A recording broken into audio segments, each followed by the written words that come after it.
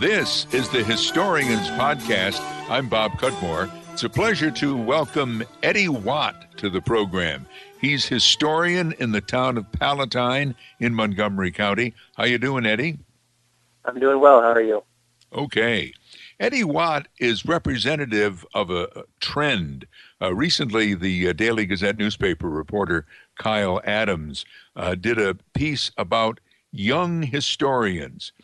My understanding is Eddie Watt's 25, but again, he's historian in the town of Palatine. How did that come to be? Well, it was kind of a quick thing that happened. I have, over time, given tours to friends who have come and visited me here from as far away even as Bangladesh. I had a friend come visit me from college. And I would give them tours about the area, not just Palatine, but Canajoharie, and talk about the history here, and going pretty far back. And most recently, I started to kind of get, I don't know what the word I would use exactly. I think frustrated with myself in a way, because I really wanted to be able to give more to the community. But of course, I'm a fairly recent college grad, so donating a large sum of money or building something in town is not really something I can do at the moment. So I wanted to do something that was low cost that I could give back. So I started giving historical tours around town, and they were as good as I, of course, tried to make them. But I guess they were good enough that it caught the interest of some people here in the area, and I was asked if I would like to be a historian. Well, I'm glad they asked, and I know there are other people, and we're going to talk with others on this podcast who are young and interested in history. The first thought I think sometimes people have about it is, "Gee, you're not old enough to do this." Do you ever get that as a question? Yes, I have heard that before. I think the best follow-up to that was something a friend of mine had said. And they said, well, why don't we just forget about all history, 100 years or so ago, because no one's still alive or remembers it. So history is not, it's something living, even if it's past, but it's also a story, which means that it's something that we can read, it's something we can tell to other people. It's not a story in the sense, of course, of fiction that you're going to read and make up in your imagination. You've got to be true to the facts. Well, I'll ask you about I'll ask you about the tour. And let's say I just breezed into town. Give me a little tour of Palatine. So usually I start. It depends on the weather. I usually start in the village of Palatine. There are some sites out in the town that I do occasionally go and show people by car. But of course, sometimes the weather isn't so great or doesn't compromise. I have, for instance, a few friends that I grew up with here, and their families still own land outside in Palatine, and happen to own some land that belonged to some families here that were here for a very long time and helped build up the area. But I do some crossover. So I talk about Palatine. Usually I start with the Stone Lodge, which is right on 5. It's basically an old hotel of sorts, which is now unfortunately falling apart. It's not quite as bad as the Wagner House, but it's pretty much in disarray at this point. And I talk about some of the various things here. My neighbor, for instance, runs an inn here in Palatine that his father built many years ago. He's now 88, my neighbor. I tell the story about how his father and uncle ran a car dealership down the road, which is still there. It's not a dealership anymore. It's just a garage. And I talk about some of the stuff from Canajoharie as well. For instance, my neighbor, when he was a child growing up during the Depression, Mohawk Street in Canajoharie was lined with shops that were often referred to as Little Italy. So you could go down the street and not hear a word of English being spoken. So a lot of really interesting things about that. I have to talk about... Sorry, you know what? No, I was just going to, ask a question like I'm on the tour. Where does the name come from, Palatine? Palatine itself comes from a group of settlers who came here from Europe quite a ways back. So there's a couple different things there. So it's not just Palatine itself, there's Palatine Bridge. So I live within Palatine Bridge. So Palatine, like I said, came from the European settlers who came here originally and settled this land. But Palatine Bridge comes from kind of it's an interesting fact. a lot of people might find it significant, but I kind of like it, is that Palatine Bridge was named for a bridge built here, as one might guess, in around 1798. And it was the first bridge to span the Mohawk west of Schenectady. And for a lot of people, that might not seem significant. But considering that it's still a small town to this day, and that was, at the time, the frontier, it was kind of a big deal. Oh, yeah. It wasn't Amsterdam that spanned it first, which is a much bigger area. It was Palatine. Mm-hmm. And Palatine Bridge is one of two villages there, right? There's the village of Nelliston. Yes, there's the village of Nelliston as well. Now, you mentioned this just a moment ago, but let me ask you specifically about a well-known historic site in Palatine Bridge that unfortunately I believe has gone to rack and ruin, and it's the Webster Wagner House. What is that house, and who was Wagner? Okay, so basically Webster Wagner was a railroad magnate and a New York State politician for many years. There's actually a square named after him in Canajoharie, although there's very few people who still remember it being called Wagner Square. Now, Wagner had invented the precursor to the Pullman sleeper. So if you're not aware of what that is, it's basically the cart that you're going to sleep in if you're staying overnight on a train. And he did very well for himself. So the house was actually designed by a famous architect of the day, Horatio Nelson White. One of the things I'm hoping to do actually is reach out to a few colleges that teach architecture and hopefully maybe get a lead on getting the original specs of the house, at least to put into the archives of the town. So the house fell out of family ownership many years ago. It was owned by a couple that took very good care of it. Afterward, it fell into the hands of another family that unfortunately didn't keep as good a care of the house, and it is now being torn down. So it is kind of a travesty. But one of the interesting things I'll bring up about Wagner as well is that while he was very involved in the railroad, he ironically died in a horrific train crash in the Bronx during the 1800s. Wow. I did see that online, and it's too bad that we've lost the Webster Wagner House. But it is hard with all these older buildings of some significance and places that it's kind of hard to get the money to keep them up. Yes, that's one of the tough parts of this area is that there are a lot of people who are very passionate about where they live, but there's not a lot of money flowing in. There's not a huge tax base. We don't have the same businesses that you're going to get down in Albany or even with Utica now being built up with Nanotech. So a lot of these older homes, grand as they may be, have started to fall into disrepair. And really, when they get fixed up, it's a labor of love, if anything. You told Kyle Adams of the Gazette that you want to do what's called public history, I believe. Is that so? And what do you mean by that? Well, I think if I catch what you're referring to, is that I talked to him about a project that I came up with called Every House a History, and I recently presented the idea to the town. And the idea behind it was, if you wanted to learn about history traditionally, you dig through the archives, you ask people for old documents, which is all still very important to do. But at the same time, you have to look at it and say, like we spoke about before, that there are still people who remember walking around in town and seeing Kennedy come to visit. So the idea is that there's still people here that remember a great deal of the historical significance of the area, whether they met someone or they were here for a particular building or event, something like that. And I think that what's important now is to sort of get a cross-section of the people that are here. It's almost the way I try to describe to people. If you go down into Canajoharie, there's a gorge there. You can look at all the various layers of sediment rock laid out. And each layer is its own little slice of history. So the project, in a way, is taking, like I said before, a cross-section of the people who are here now, whether they've been here for 6 months or several decades, and giving them the chance to tell their story, rather than, you could look at a census and say, okay, this person lived here in this year, but it doesn't tell you what they did. It doesn't tell you how it was for them to raise their kids here or to work here or to try and make life better here.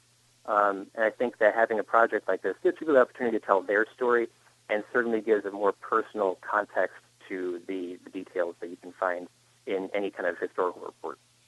One aspect of life, I guess you'd say, that younger historians such as yourself are much more comfortable with than us older people is the electronic media. And I believe, well, how do you use social media, the electronic media in your work on history?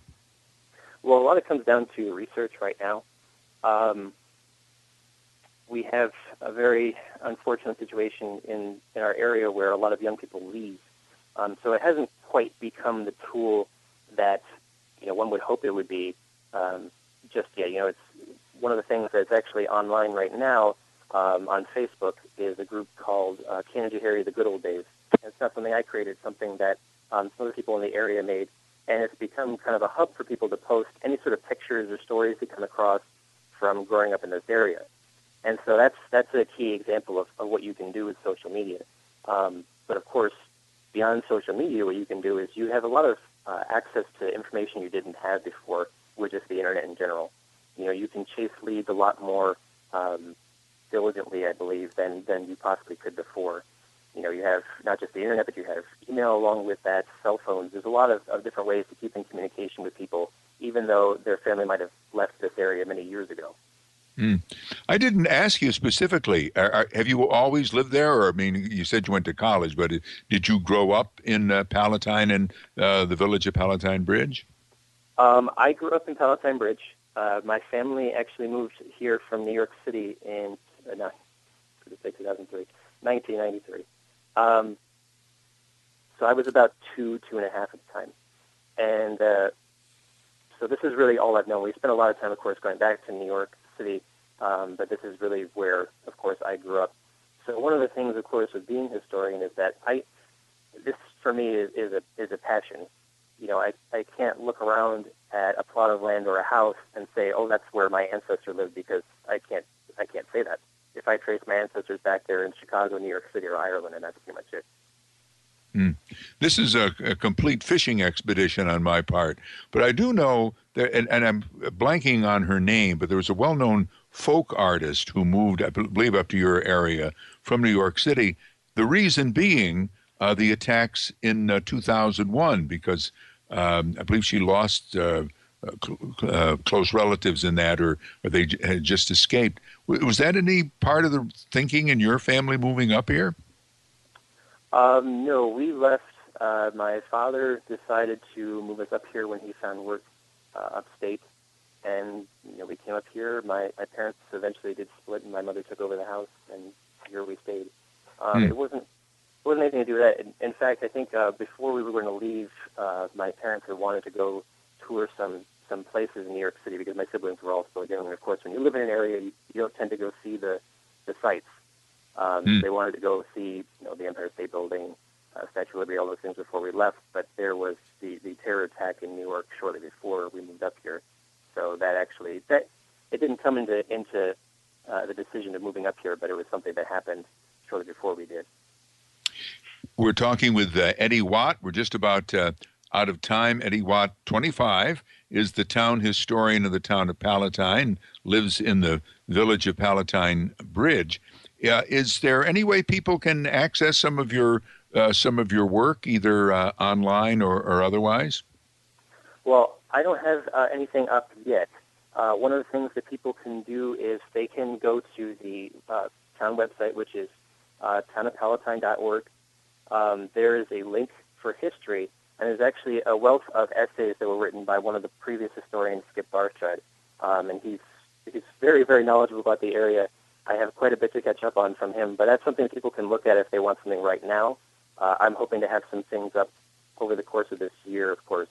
But eventually, if people, of course, want to contact me, if they have information, they've lived here, they know somebody who's lived here, they have some piece of history they'd like to share with me, they can also reach me at ewatt@townofpalatine.org.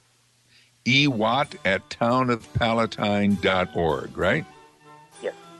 Well, Eddie Watt, it's been a pleasure talking with you. Best of luck in all your history endeavors, and have a good day. Okay, thank you very much. We continue on The Historians with Abby Kretzer in Ephrata, another young historian, if you will. I understand that Abby's 22 years old. How you doing this morning? I'm Thank you. And you live in Ephrata, and this it maybe is your first kind of assignment in history because of a relative of yours who's been serving as the town historian. Can you tell us about that? Yes. My Aunt June, she's been the historian for probably 20 years. She got a hold of me, and she needed some help going through some of the Historical Society's materials, like everything that they have in their collection.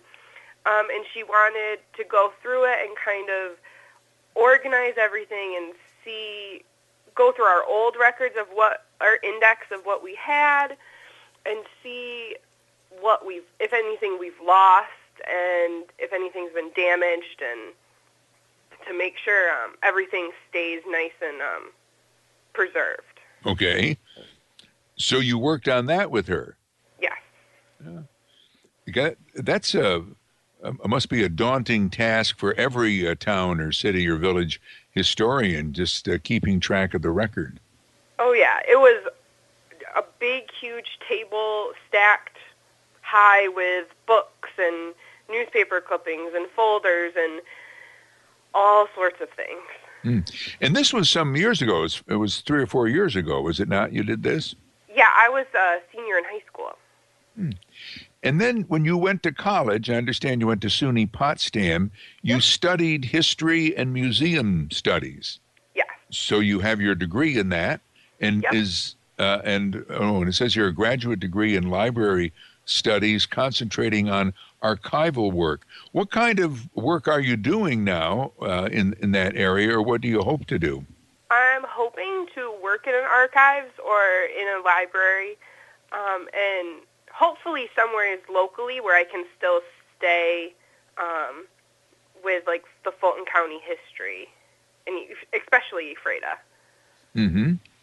But let me phrase this delicately. It sounds like maybe you haven't got such a position yet.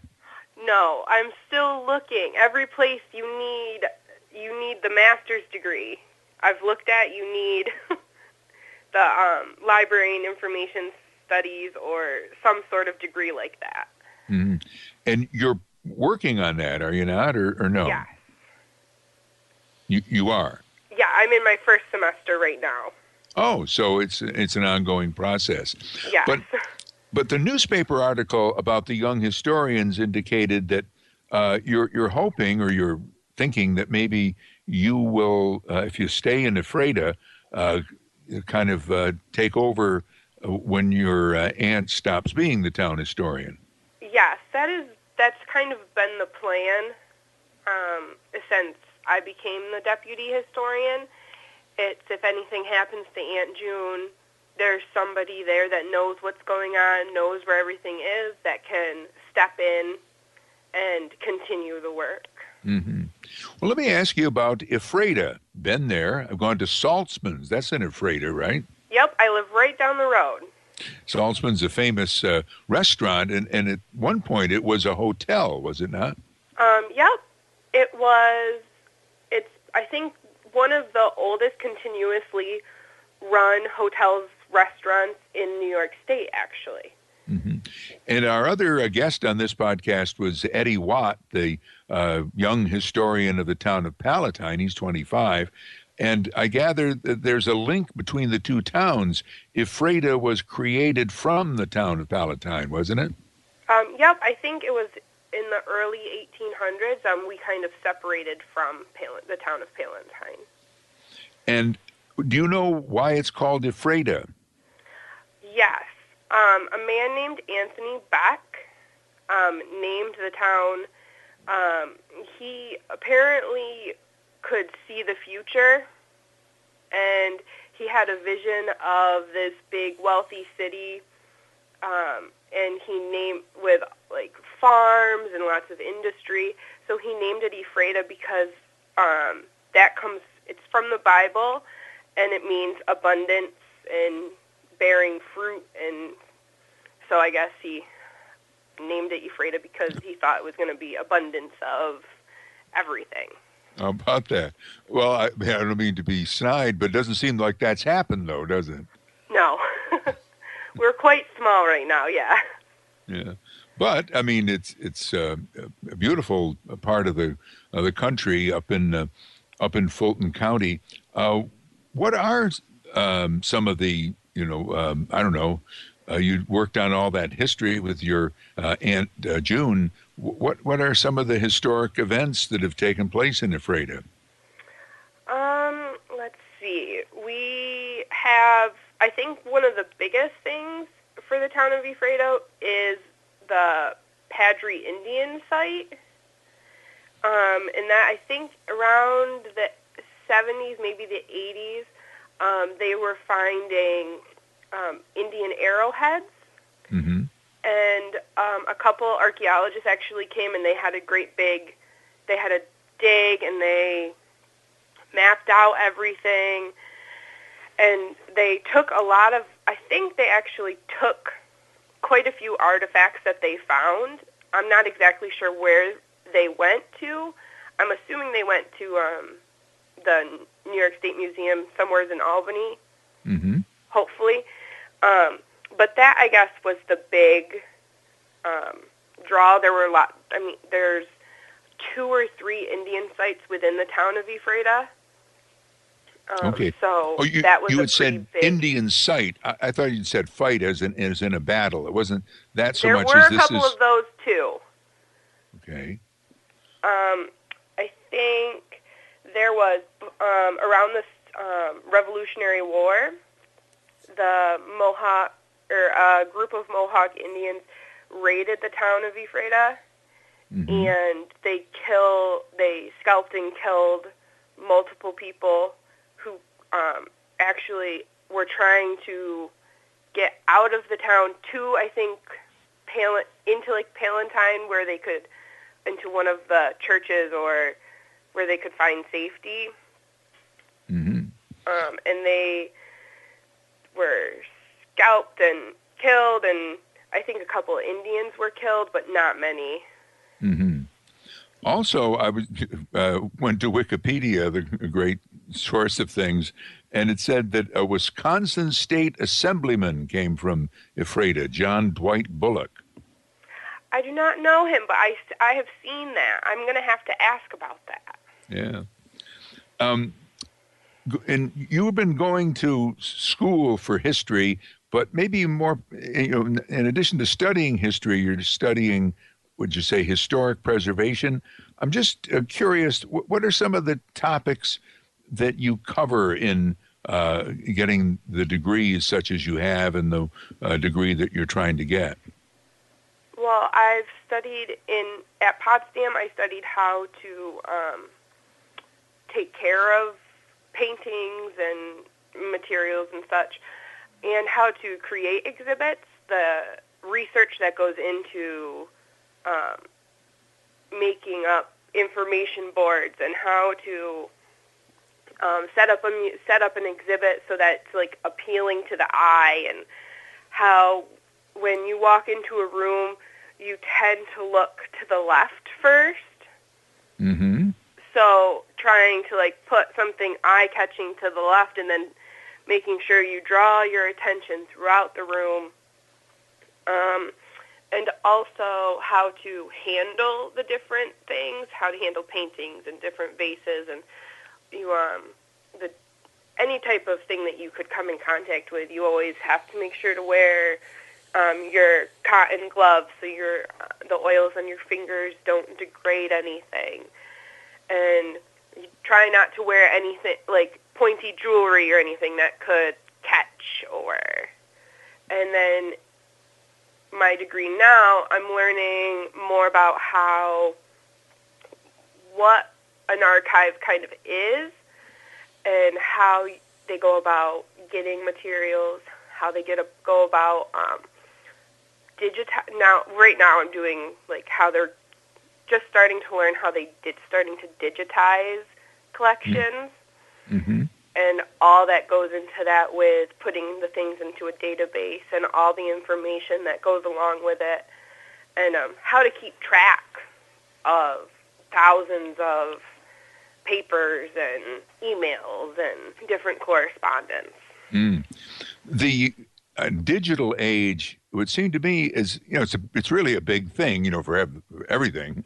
But in terms of history, I guess I'm hopeful that it will make it easier to access history. I certainly have found that true on a personal level because I write history columns for the Daily Gazette, and it's much easier now to find, for example, newspaper archives or actual copies of newspapers and so forth online. And but getting that stuff there is a big process.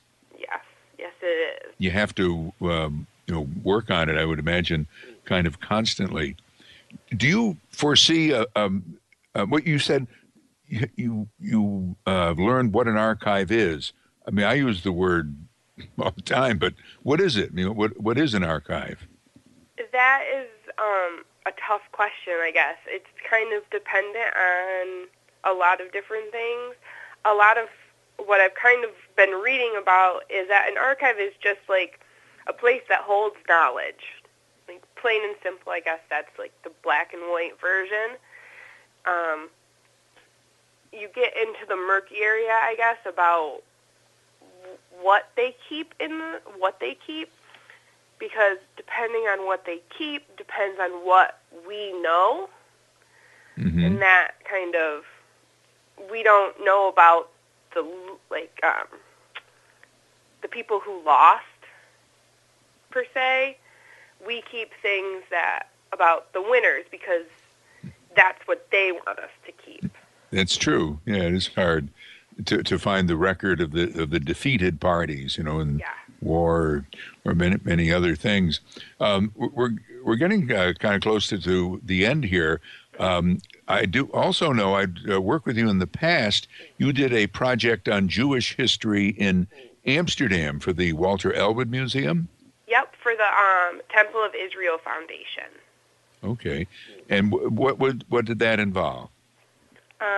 The Congregation Temple of Israel Foundation donated materials from their temple to the Walter Elwood Museum, and I was hired to accession all the materials, research what I could about the people and the history of Jewish people in Amsterdam, and then create a museum exhibit showcasing that.